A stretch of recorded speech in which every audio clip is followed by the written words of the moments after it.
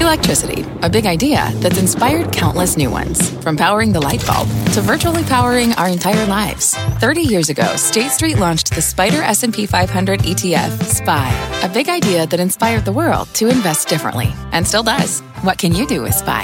Before investing, consider the fund's investment objectives, risks, charges, and expenses. Visit ssga.com for a prospectus containing this and other information. Read it carefully before investing. SPY is subject to risks similar to those of stocks. All ETFs are subject to risk, including possible loss of principal. Alps Distributors, Inc. Distributor.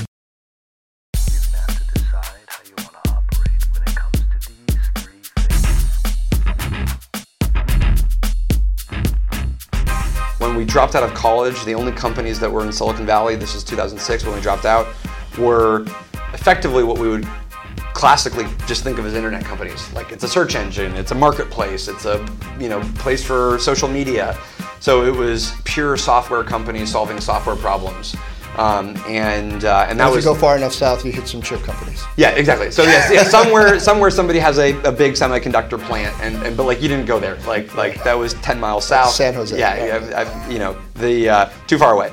It's a familiar story in tech history. College friends stumble onto a big idea, drop out to pursue it, build a company, make mistakes, and eventually take that company public and make millions of dollars. That's Apple, that's Microsoft, that's Facebook, and that's Box.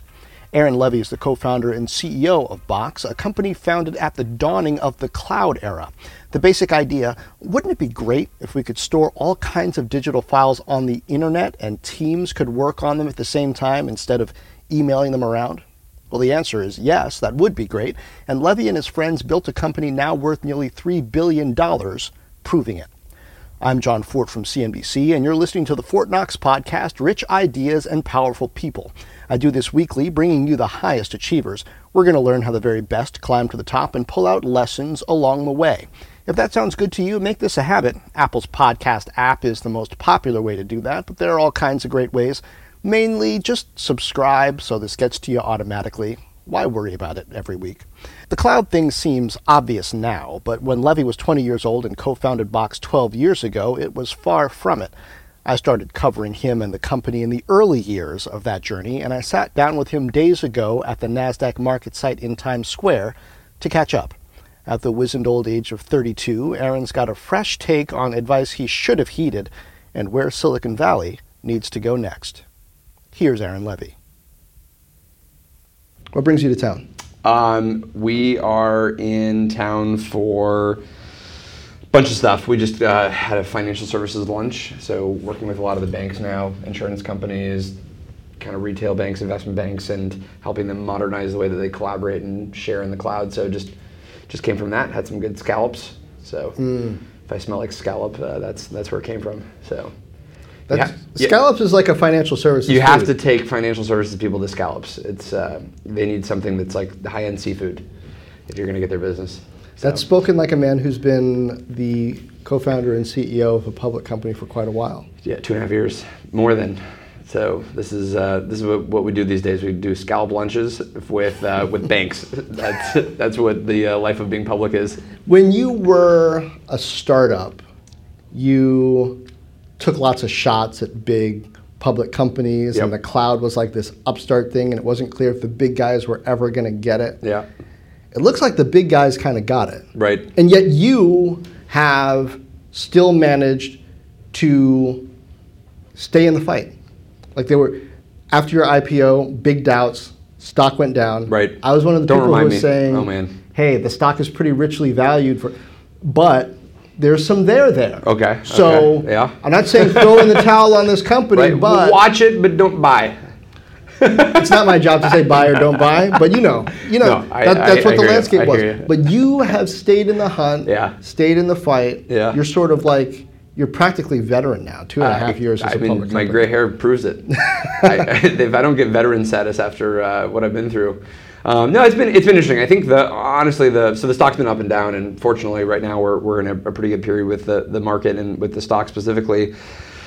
For us, so we've been doing this for 12 and a half years, and the only reason you would do anything for 12 and a half years straight with no kind of distractions is you have to love what you're doing, and you have to believe that that the long-term potential of what you're building and where you're going and what your customers are able to do because of your technology is so exciting, and that you think that you're going to do it in a way that lets you succeed and stay competitive. So the reason that we kept going, and the reason that we competed with some of the biggest incumbents, and the reason that we kept going when it didn't look like the market was going to be necessarily responsive to our stock, and why we kept at it, was because we felt like in the next still couple of years and decade that there's going to be a profound amount of change with how companies manage their information, how they work, how they share, how they collaborate, how they secure their data, and that all of those things were going to align to what we've been building for now 12 years. So that's why we kept at it, and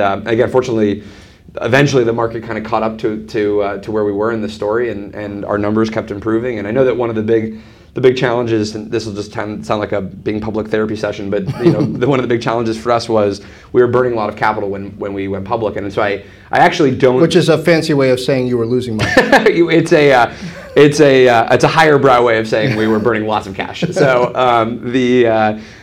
for us, it was funny because we knew exactly why we were doing it. The strategy was get big fast, build a leadership position in this very, very large market that we felt was going to be worth tens of billions of dollars, establish ourselves as the leading platform, and then eventually you get profitable once you're at that point. And what the challenge was is the market didn't quite see that, because they thought it was a very competitive industry, maybe it gets commoditized, why are you having to spend so much capital? And it just took us longer than I guess we initially realized to both better communicate the strategy to Wall Street, as well as have the numbers improve to a point where you could start to see that story play out. And so honestly, that was on us. That was our fault. I don't blame the market. We were not good at maybe describing our story well enough right when we went public, and frankly, I think the appetite for companies that were spending that much cash was sort of less. There was less interest at that time. And I think in a way, the market was right. The original box, hey, look, you can store stuff in the cloud. Right. That did get commoditized. Yeah, 100%. And you and everybody else, though, moved up market. You were something different than what most people thought you were. The whole freemium model. Right. Hey, my roommate and I just got Box.com account so we can store stuff in the cloud. Yep. The get big fast part of that was telling people we're cloud storage. Right. But then you went public and you're like, yeah, we're not just cloud storage. Right. I think we probably underestimated the market's maybe lagging in understanding that we had made that evolution years prior. So when we started the company, to your point, so we started the company in 2005 in college.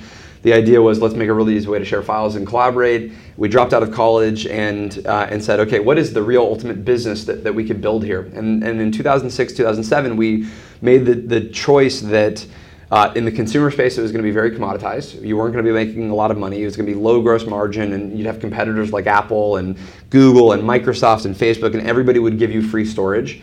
And so we said we have to become an enterprise company. This is the only viable business model that we have ahead of us. We've got to sell to big businesses. Got to sell to big businesses. And you start with small businesses, and then you start with teams and big businesses, and then eventually you become secure enough and trusted enough for large enterprises. So in 2007, we did your classic Silicon Valley pivot, and we pivoted really hard. We said, we're going to do away with the consumer business. We're only going to go enterprise.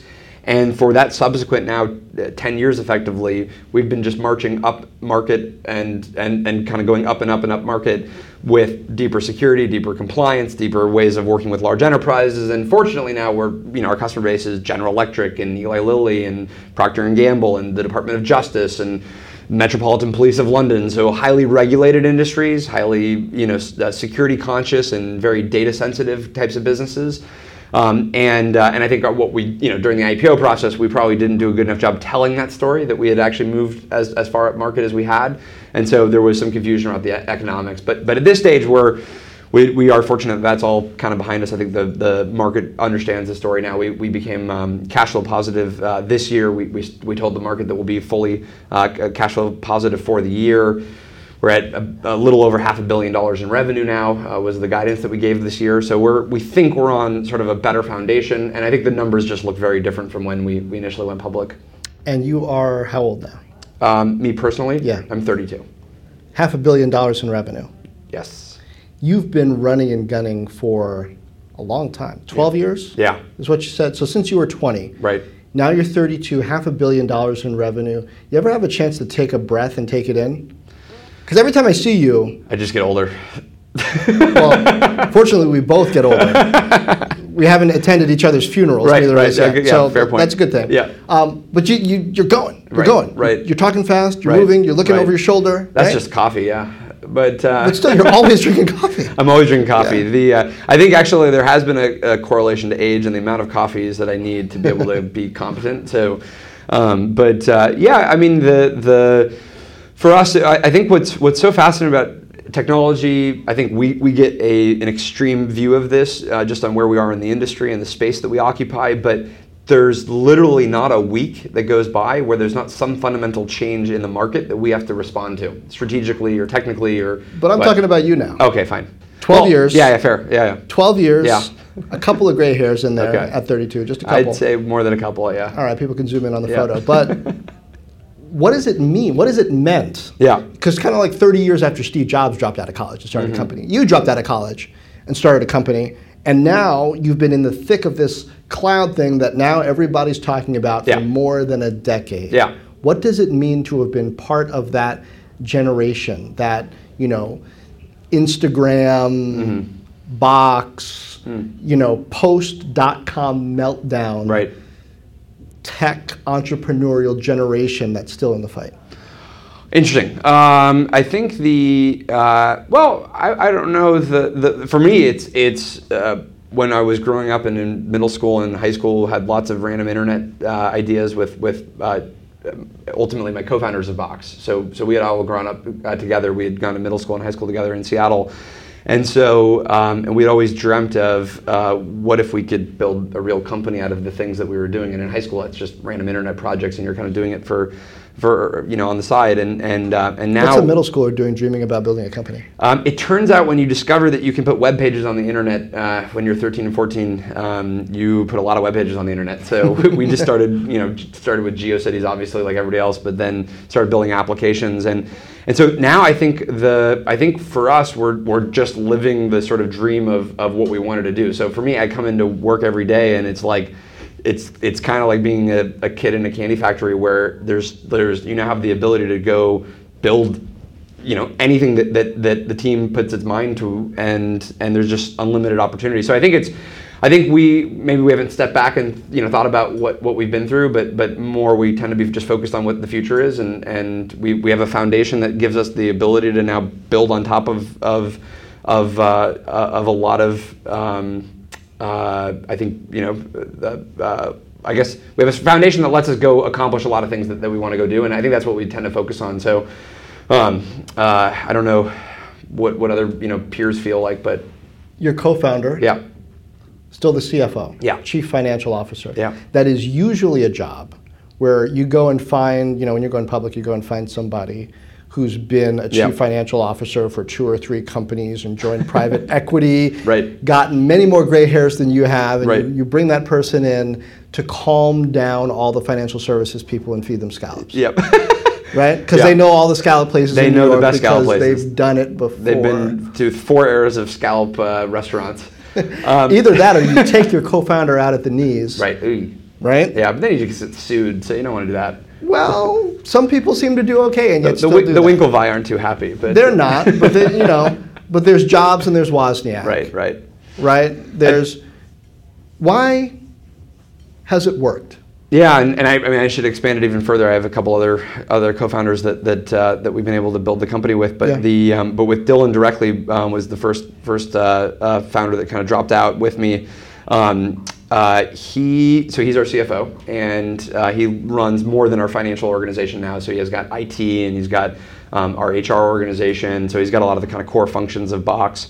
One is he's just been a great partner to build the company with, and so it's very helpful to have somebody that you can trust on the other side, that that if the stock goes up or it goes down, or this deal closes or you lose it, or there's this issue in the business or whatnot, he's going to be by your side, and we're going to be able to deal with these challenges together. And it's not like I'm ever questioning, is he going to be in this for the long run to go solve the problem. So that's really helpful, and it's really helpful, especially in a CFO. Because that's ultimately going to be your, in many cases, thought partner for driving the core engine of the business and how you're going to fund it and how you're going to scale it.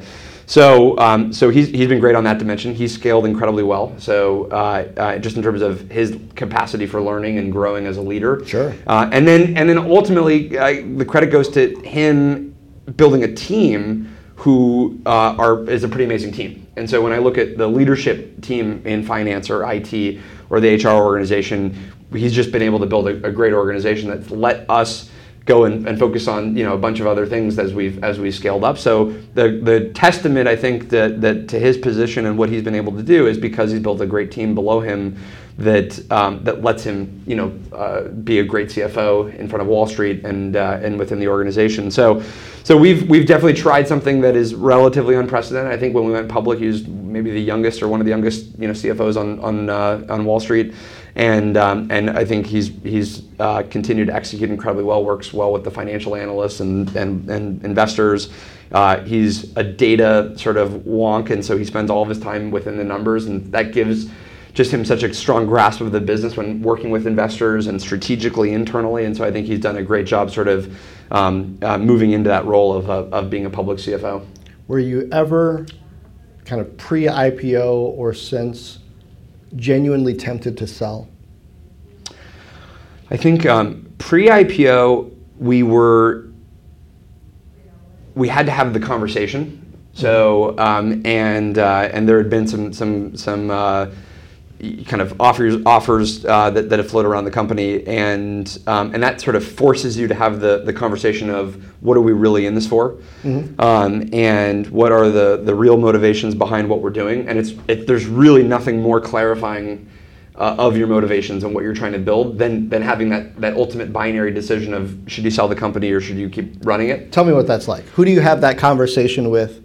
Where do you go? Yeah, I mean, it was extremely stressful. I mean, and it's funny because high class problems like this is like, I mean, it's not like there's about 30 million more stressful things in the world that have happened to you than this. But it was stressful because it made us question, like, what did we want to do in our lives? And one of the offers came in when we were in our kind of mid to late 20s, and we really had to kind of think through, like, did we want to build a company for the long run, or were we just doing this for a financial return? And so we got to a point where, do you want to build another company and not have to go through as many of the hard times as you did building this one because you'd actually have millions of dollars? I'd love to meet the people that you think that the second time who think the second time was easier. Well, people, it's easy to have these thoughts. Right. Okay. That's true. When you've got an offer, like a lottery ticket, a winning lottery ticket sitting on the table in front of you. Well, actually, funny enough, we did these brainstorms for a few weeks, and in the brainstorm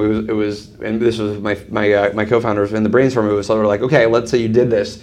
What would we go do next if we ended up selling? And actually, everything looked worse than what we were doing because we had already been through 4 or 5 years of building up the company at that point, and it was like I've already done enough things that were against all of the odds to get to where we were. Do we really want to try this again? Like, we haven't. I think the scary thing about the startup world is because of how chaotic it is, because of how dynamic it is. The only learning I've mostly figured out on this dimension is that you do land on these sort of fortuitous moments with the right founding team in the right market, and the market's timed perfectly, and you meet the right investor. And so you don't really, like, at least from my perspective, I haven't learned anything that gets me any better of a position to do it again, because I just know how many things had to land perfectly at the right time in the one time that it did work. And so I don't think we wanted to try our hand at that again. What we wanted to do is compound from the position that we were at. And the ultimate question was, do we think there's vastly more growth ahead of us than behind us? And what do we think the chance of us being able to actually compete with these big incumbents is relative to kind of what we've already done? And we came out with the conclusion that the market was so much larger than what we had accomplished. So there was so much more opportunity. Right. And it was going to be risky as shit to go after it. We had no sort of illusion that we were somehow in this really strong competitive position. We knew how risky and unlikely it was that we were going to win, but the market was so big and the opportunity was to us so attractive, and the culture of the company was something we still wanted to kind of keep building up and scaling, that we just decided to go for it. And so as soon as we said no, at that time, it made it very easy in the future to not even have the conversation, because we knew that the key factors were our opportunity, the market, and our culture. And as long as those three things didn't change to the negative, we would not be interested at any point, in selling. And so since then, it hasn't been kind of stressful at all. We just decided, let's scale an independent company. What's the piece of advice? If you had the DeLorean and you went back in time and you were talking to your 20-something-year-old self. I guess I shouldn't say 20-something, because you might just be going back 3 years at this point. You would still need a DeLorean. Yeah, you would still need a DeLorean. It doesn't make it any easier. But say you're early 20s, early 20s. All right, now you really need a DeLorean, yeah. Yeah.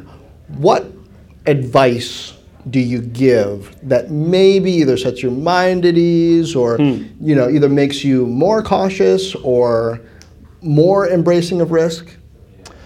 I think the lessons that I've learned on kind of this dimension are, one is the more you can have an incredibly clear and aligned North Star, it solves a lot of problems. The hardest strategies to execute are those where you aren't exactly clear on what you're trying to do long term, because then long term, the longer the term actually, the better, because you don't ever know what's going to happen next year or next 6 months even in this industry. But what you can know is where you're trying to go in 5 years or 10 years. That you can have a goal around. And the clearer you are, the more precise you are on what that long-term vision is. It can still be very broad. It can be grandiose, but the clearer you are on that, the easier it is to make the 10,000 decisions that you're going to have on an annual basis in the company. Did you ever have a hazy North Star period? Yeah, and that was in the beginning stage. Like from 2005 to maybe 2007, 2008, it was we went lots of different directions, and it's only until we were insanely clear and aligned on exactly what we were trying to build over the long run until then we were not executing at sort of full velocity. So are we trying to serve everybody, or are we trying to focus on business? And so that can be what your market is, that can be what your product is, that can be the things you say yes and no to, that can be big strategic things, that can be very narrow micro kind of issues that you deal with. And so as soon as we got that North Star, then we could make all of the daily decisions that happen in a business much more rapidly, with a clear framework for, is this aligned to our North Star of powering how companies work and helping them manage their data, or not. And so that was one. So one is just being very clear on your North Star and the mission and making sure that's sort of ingrained into everything you do. The other is culture, and it sounds like this cliche, and when you're a startup, you almost think of it as a cliche, because you're just like, hey, I know the culture, it's just these 30 people that I'm working with. But as you scale up, you actually realize that you have to be incredibly disciplined and explicit at maintaining that culture and curating it and evolving it and making sure that it gets maintained in a way that when you're at 1,700 people, it still resembles what you intended it to resemble, and it still has the same kind of values that you wanted it to have. So I think going back, I would have been even more emphatic on how important that is to maintain, because that's the core of your organization. I mean, we're in people-driven businesses in technology, and if you don't have that part right, then nothing works. How do you prune a culture? Right now, we're seeing across Silicon Valley, Hollywood, other places, organizations realizing, in the name of growth or in the name of profit, we let some things go. Behavior of Harvey Weinstein or Kevin Spacey or fill in the blank, and maybe we shouldn't have. You might look back on the way you started a company or ran a company in your early 20s and go, oh my goodness, can't believe we did that or allowed for that or whatever. How do you course correct when the priority has been, at least for a period of time, let's get as big as we can, as fast as we can? And all of this only works retroactively. So that's it's everything's so easy in hindsight. But at least from my perspective, I don't believe there has to be a trade-off between growth and having strong values and having a very strong core culture and pruning it. I don't think those things are in conflict at all. I think the thing that happens, maybe it's because you're scaling, maybe it's because of other distractions. What happens is you lose the discipline to ensuring that you're maintaining that culture. Those two things are not contradictory whatsoever. I don't think you could hire 10,000 people and still fire the ones that don't align to the values of your organization and don't maintain the values of your organization. You can make decisions quickly. You can have a collaborative organization. You can have a consensus-driven organization. You can have an organization where people are individually empowered and still not have assholes that are able to stay around in the organization. You can do all of those things. I think the challenge is do you have the discipline to maintain that? Do you know your principles in the first place? Are they actually, and until you see enough circumstances, sometimes you don't even know what your principles have to be. Maybe I'm asking the wrong person, but what if you had the wrong principles starting out and then you kind of grow up and realize, well, we got some things wrong? Yes, and so in that case, it's helpful to be surrounded by people that have seen how companies can go wrong. And so we were maybe lucky that early on, as we defined our core values, the core values ended up reflecting things that we felt would create a culture that as we scaled, we would have less, of these kinds of issues that you're thinking about. And we were fortunate because we had a chief operating officer very early on that had a framework for how to think about that. We had early people in marketing or HR that also kind of felt that same way. And so in our case, we were able to write down principles that we felt were going to be really important. And the challenge is there's always a gray area as you scale up. And it's the key is to have ideally a zero tolerance policy to when those principles aren't sort of lived by. And do you give people a second chance if they are a jerk or an asshole? And how much feedback do you give versus somebody's not going to work out for your environment? And how much do you trust your judgment about an individual versus letting the data kind of play out? All of these things there's a remarkable amount of just qualitative ways that you have to deal with this stuff. But in general, I think if you have good principles and you live by them and you scale them with in a disciplined way, I think you can prevent this issue of the rapid growth is in conflict with creating a good culture. Tell me about Mark Cuban. Yeah. In early Box. Yeah. More. So he was our technically kind of first big angel investor. Yeah, we got his funding. We had a couple of kind of earlier investors that came on board, but he was the kind of first big name investor. We had sent him an email just saying, hey, would you be interested in learning about Box? And you found his email address? It was not hard to find back then. So no. in 2005, if you were on the internet, you could get a hold of Mark Cuban. You'll remember Blog Maverick. Yeah. And so I think he had his email like everywhere in every post. So we emailed him and said, hey, are you interested in our company? We actually initially just wanted him to write about it, and then he came back and was interested in funding it, and through kind of a month or two process of due diligence, he decided to fund the business, and it was really due to him that we decided to drop out of college. He gave us the kind of impetus to say, wow, we actually have a business here that could work, and then eventually kind of scaled things up. Unfortunately, we ultimately had a disagreement on the fundamental kind of strategy of the business, and so we parted ways after about a year and a half. But it was fun to have him while he was there. What was the disagreement? Well, there was a couple of things. One was we wanted to have a freemium product. To your point about kind of giving away for free, he's very interested in cash flow, and so now with the benefit of time and now my veteran status, it's funny because I give the advice he gave to us to other people, which is like fucking cash flow is good, and I couldn't quite see it at the time of why it was so important, and so I agree with his philosophy. I still think that in our particular market and situation, we had to do what we had to do, but I give his advice because I've just learned the importance of cash flow. Huh. So, was his approach at all similar to what the folks watching TV at home see on Shark Tank? I don't know if I would say his approach, but I would say his personality is. So if you can imagine Mark Cuban's personality, but in written form, that's mostly was our interaction. So emails have, in some cases, all caps, some cases sort of sporadic kind of major points and minor points. And so he certainly writes like he talks and thinks. And what was cool is it'd be hard to have any better champion involved in your company than somebody like Mark Cuban. Just his energy and the passion that he has for businesses that he's involved in, and of course at some point that can extend to then ultimately deciding that there's not a fit for him. That actually was his decision, because I think one day he just decided he's not passionate about our particular business model, But yeah, he is like he is on TV. So You still talk to him? It's been 10 years since he was an investor. we every year or so we have an email exchange on something going on. So, but no, he's still we still try and stay in touch. How much do you let your personality, your humor, kind of imbue who you are as a CEO and a leader of your company? I know you've been prolific on Twitter, but being prolific on Twitter doesn't mean the same thing in 2017 that it meant in 2013. No, it's I think it's quite easy to be prolific on Twitter these days. Yeah, it takes on a different meaning. Yeah, it really implies different things. But the I guess for me the way I see it is that I want to.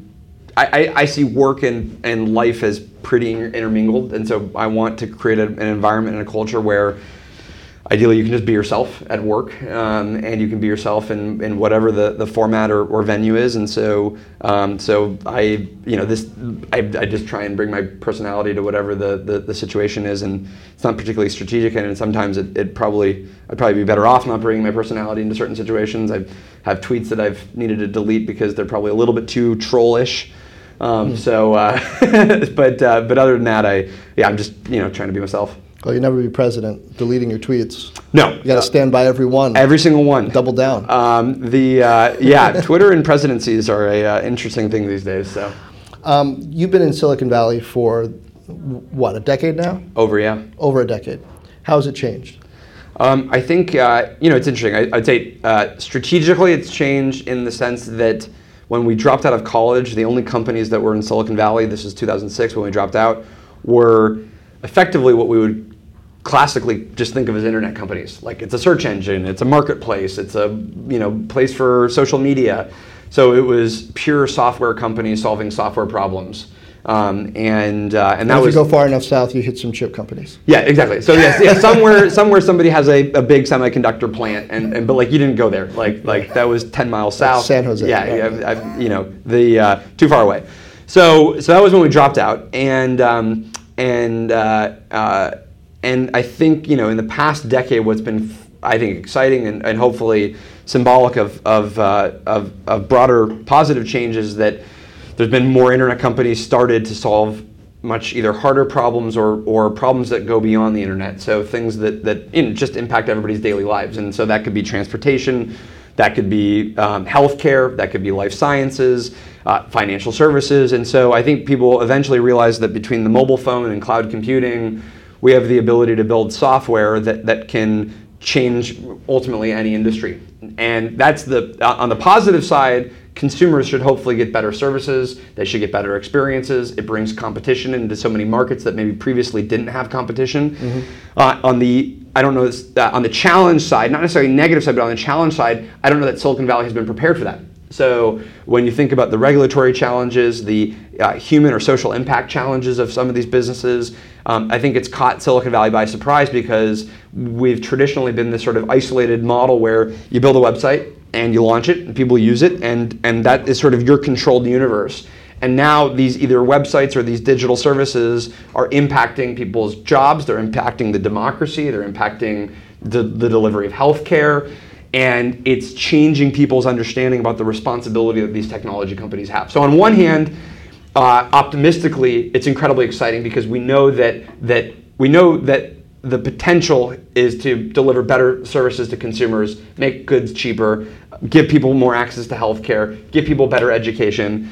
On the challenges side, if you're not preparing your organization, if you're not empathetic to the community that you're impacting, then you can create a lot of negative consequences. I think just the congressional stuff this week with internet companies is an example of that, which is I think most social media companies have been caught by surprise as to the negative potential consequences and use cases for their platforms when it comes to sort of slightly impacting our democracy or how we think about news or information. Why is that a surprise? Why is that a surprise? Because I saw your head shaking. I didn't know which way you were going to go. No, I mean, I want your take on this because, as you know, I lived in the Valley for about 14 years. Yep. Been here on the East Coast for about 4. Yep. And I feel like there's this near religious belief in the Valley. Yes. That technology is inherently good. Yep. And yes, it can do all kinds of things and there are all kinds of possibilities, but the fear and paranoia in the Valley tends to be around competition. Yes. And around having a Not business use cases, model yeah. that's not quite good enough. Right. Not around maybe this technology isn't inherently good. Yep. Maybe it's just like a weapon that can be used for defense or offense. And maybe we ought to think about what happens if this weapon, to quote the cartoons, falls into the wrong hands, right? Yeah.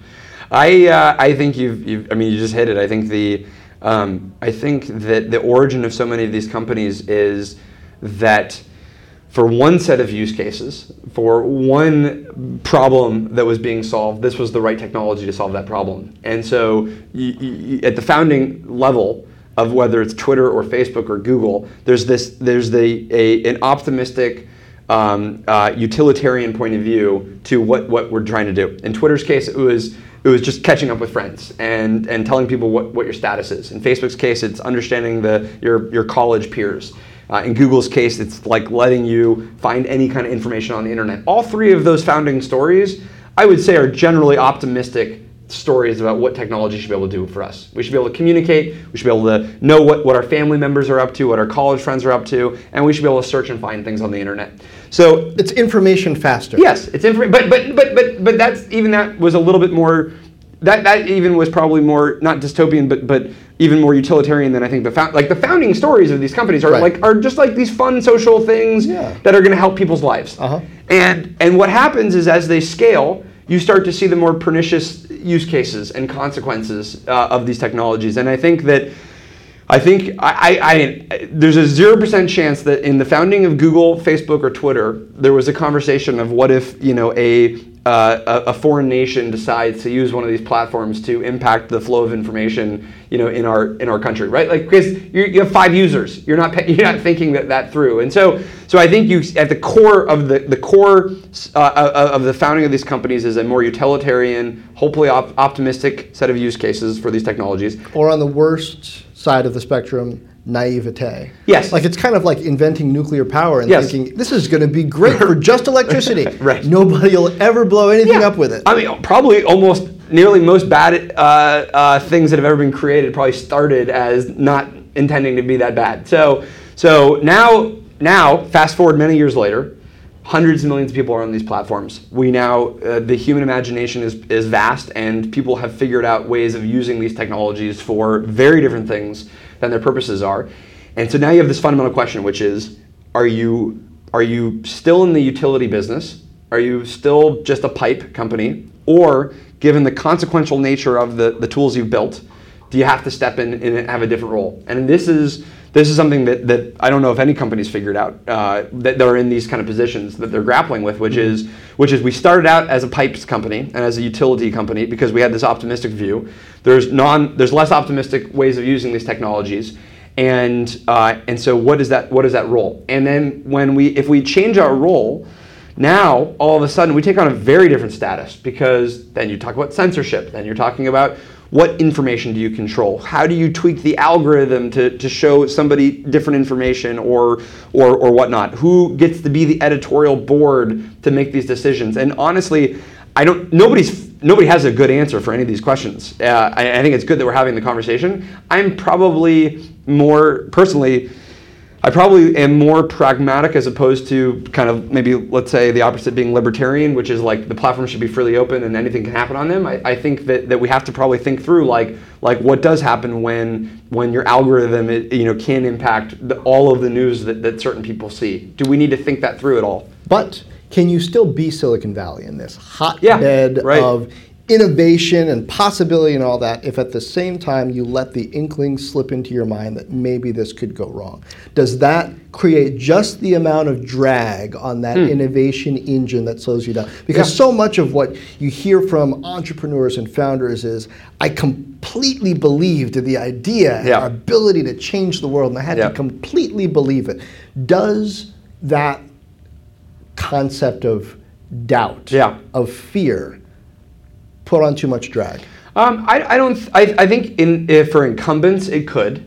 I think that there's a renewable source of energy within Silicon Valley and the internet ecosystem broadly, which is that there's some founder that hasn't experienced that drag, that has a new idea, and they build some new service, and he or she puts it together and doesn't think through the consequences in this particular case, and they build it and scale it up. So I think let's hypothesize that tomorrow Congress decides that all algorithms must be reviewed by the new Federal Algorithm Committee. And they decide what things have what weighting and what propensity to show what data. Obviously, that would grind a Twitter or a Facebook to a halt, to the point where you would be like, how do I innovate within this culture if everything I do is going to go through a federal review process? But there are some industries where that's literally the case. If you're in the energy industry, if you're in life sciences, that's literally what the FDA's job is. That's literally what the Department of Energy is going to be doing. And so you do have this interest, and what has made Silicon Valley obviously this hotbed of so many different types of ideas at any time is because there hasn't been that review body where you haven't had to put things through. So I think that it would be hard for incumbents to maintain this level of innovation and momentum if we move to the complete opposite end of the spectrum, which is everything gets regulated. But I would be hopeful that right now they're having conversations to try and proactively get ahead of that and try and figure out better solutions to these problems. Because I don't think that I think it's pretty clear, and I'm just literally reading the tweets on this. So but I'd imagine that it's probably not possible for us to be in a sustainable position right now, which is that the internet is just going to be flowing with misinformation at any given time, because now we're actually messing with the very democracy of the country in some cases, which is going to probably make people start to want to regulate it. Yeah, in a way one would hope. So what do you want to see technologically in the world that doesn't exist yet? Well, one, a DeLorean. Yes. So I'm sure a time-traveling DeLorean. A time-traveling DeLorean. We have the actual heavy sports car. I should have clarified. Not just a really expensive car, but so mostly Elon Musk's roadmap is what I'm looking for. So I'd like to be able to go to Australia in 30 minutes. So I'm glad he's working on that, Earth-to-Earth space travel. So that's kind of neat. I'm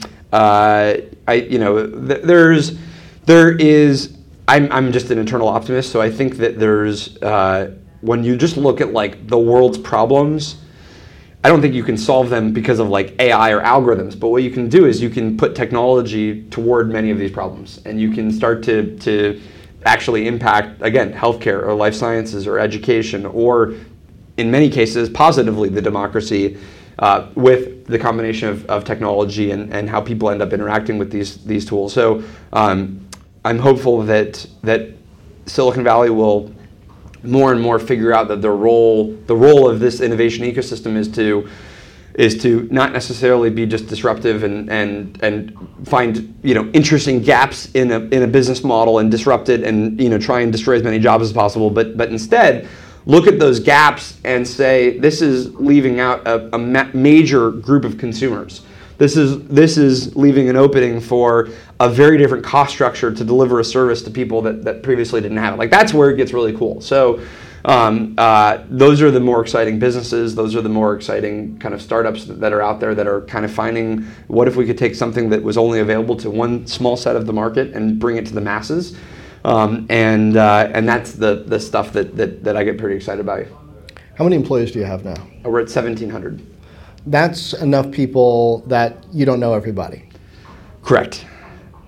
I mean, I like generally know their faces, but I would say that there's at least a few dozen who I don't know their name. Is that a hard transition for you? It is it's pretty difficult. Mostly because now over a long period of time it happens very slowly, and so you kind of evolve into it. But I think the thing that's most it was once stressful and now it's just interesting as an intellectual challenge is, given that there's 1,700 people, how do you find, what are your levers or systems for ensuring that you have a strong culture that ensures that people live by the values that you've established, that ensures that we're going to be able to sustainably drive innovation like we could when we were only 20 people, when we could just break through any wall because there was nobody saying no to somebody else. Like at some point there is somebody in our organization right now that has a great idea that for whatever reason, maybe it's too costly, maybe it's the wrong priority, for whatever reason that idea can't get executed. That stresses me out. Because there's a Tom Siebel somewhere that wants to start Siebel Systems, but Larry Ellison says no. Or Mark Benioff. And Eli Harari, who wants to start SanDisk, but Andy Grove isn't interested. And ideally, you want to keep that in-house. Now you just made me even more stressed out. I didn't even think it was going to be that dangerous where they became our competitor. But You're welcome, yes. Yeah, well, in the Talbot Siebel case, it probably ultimately worked out because Oracle just still got it anyway. But I would say that there's thousands of these ideas, some everywhere in the organization. Do I know enough about all of them? And I was just in Austin this week, where we have a couple hundred people at an office, and was meeting with the team, and afterwards had one of the individuals email me with some really actually critical feedback of something that we were doing that I didn't know about because I'm not inside of the team where this person is experiencing this particular issue, and as soon as I learned about it, we passed it around to the people responsible, and we're going to change a business process to hopefully improve what they were dealing with customer service, and there's hundreds of those things, and so it's where are all the places where I need to know about something going on that I should be paying attention to, or learning about some idea or some new innovation. So that's I think the bigger challenge at 1,700 people is just you can't be everywhere, which means you can't know every idea, which means that you have to make sure you're building a system and a set of cultural values that hopefully those best ideas are cropping up and people are executing on them. Well, it's certainly fascinating to see you navigate this. Thank you. In a second decade of Box, figuring it out. Yeah, hopefully we'll be able to get through a couple more of these. Thanks for the conversation. John, thanks. My thanks to Aaron Levie. I'm John Fort from CNBC, and this has been Fort Knox, Rich Ideas and Powerful People. Subscribe on Apple's podcast app or wherever fine podcasts are distributed. Please do leave a review if you enjoyed this. Also, subscribe to the Fort Knox channel on YouTube. That's FortTKNOX.com/YouTube. Follow me, John Fort, on Facebook, Twitter, Periscope. You'll see video from some of these interviews, and you can say hi to me live, usually Wednesdays at 2 p.m. Eastern. There I tackle some of the most interesting business and economic issues with a little help from my friends at CNBC and from you. Just go to YouTube and search for Fort Knox, or go to Facebook or Twitter and search for John Fort, and you know what to do from there. Meanwhile, share this, tell a friend, drop me a note on Facebook, Twitter, YouTube, or FortKnox.com. And as always, thank you for lending an ear.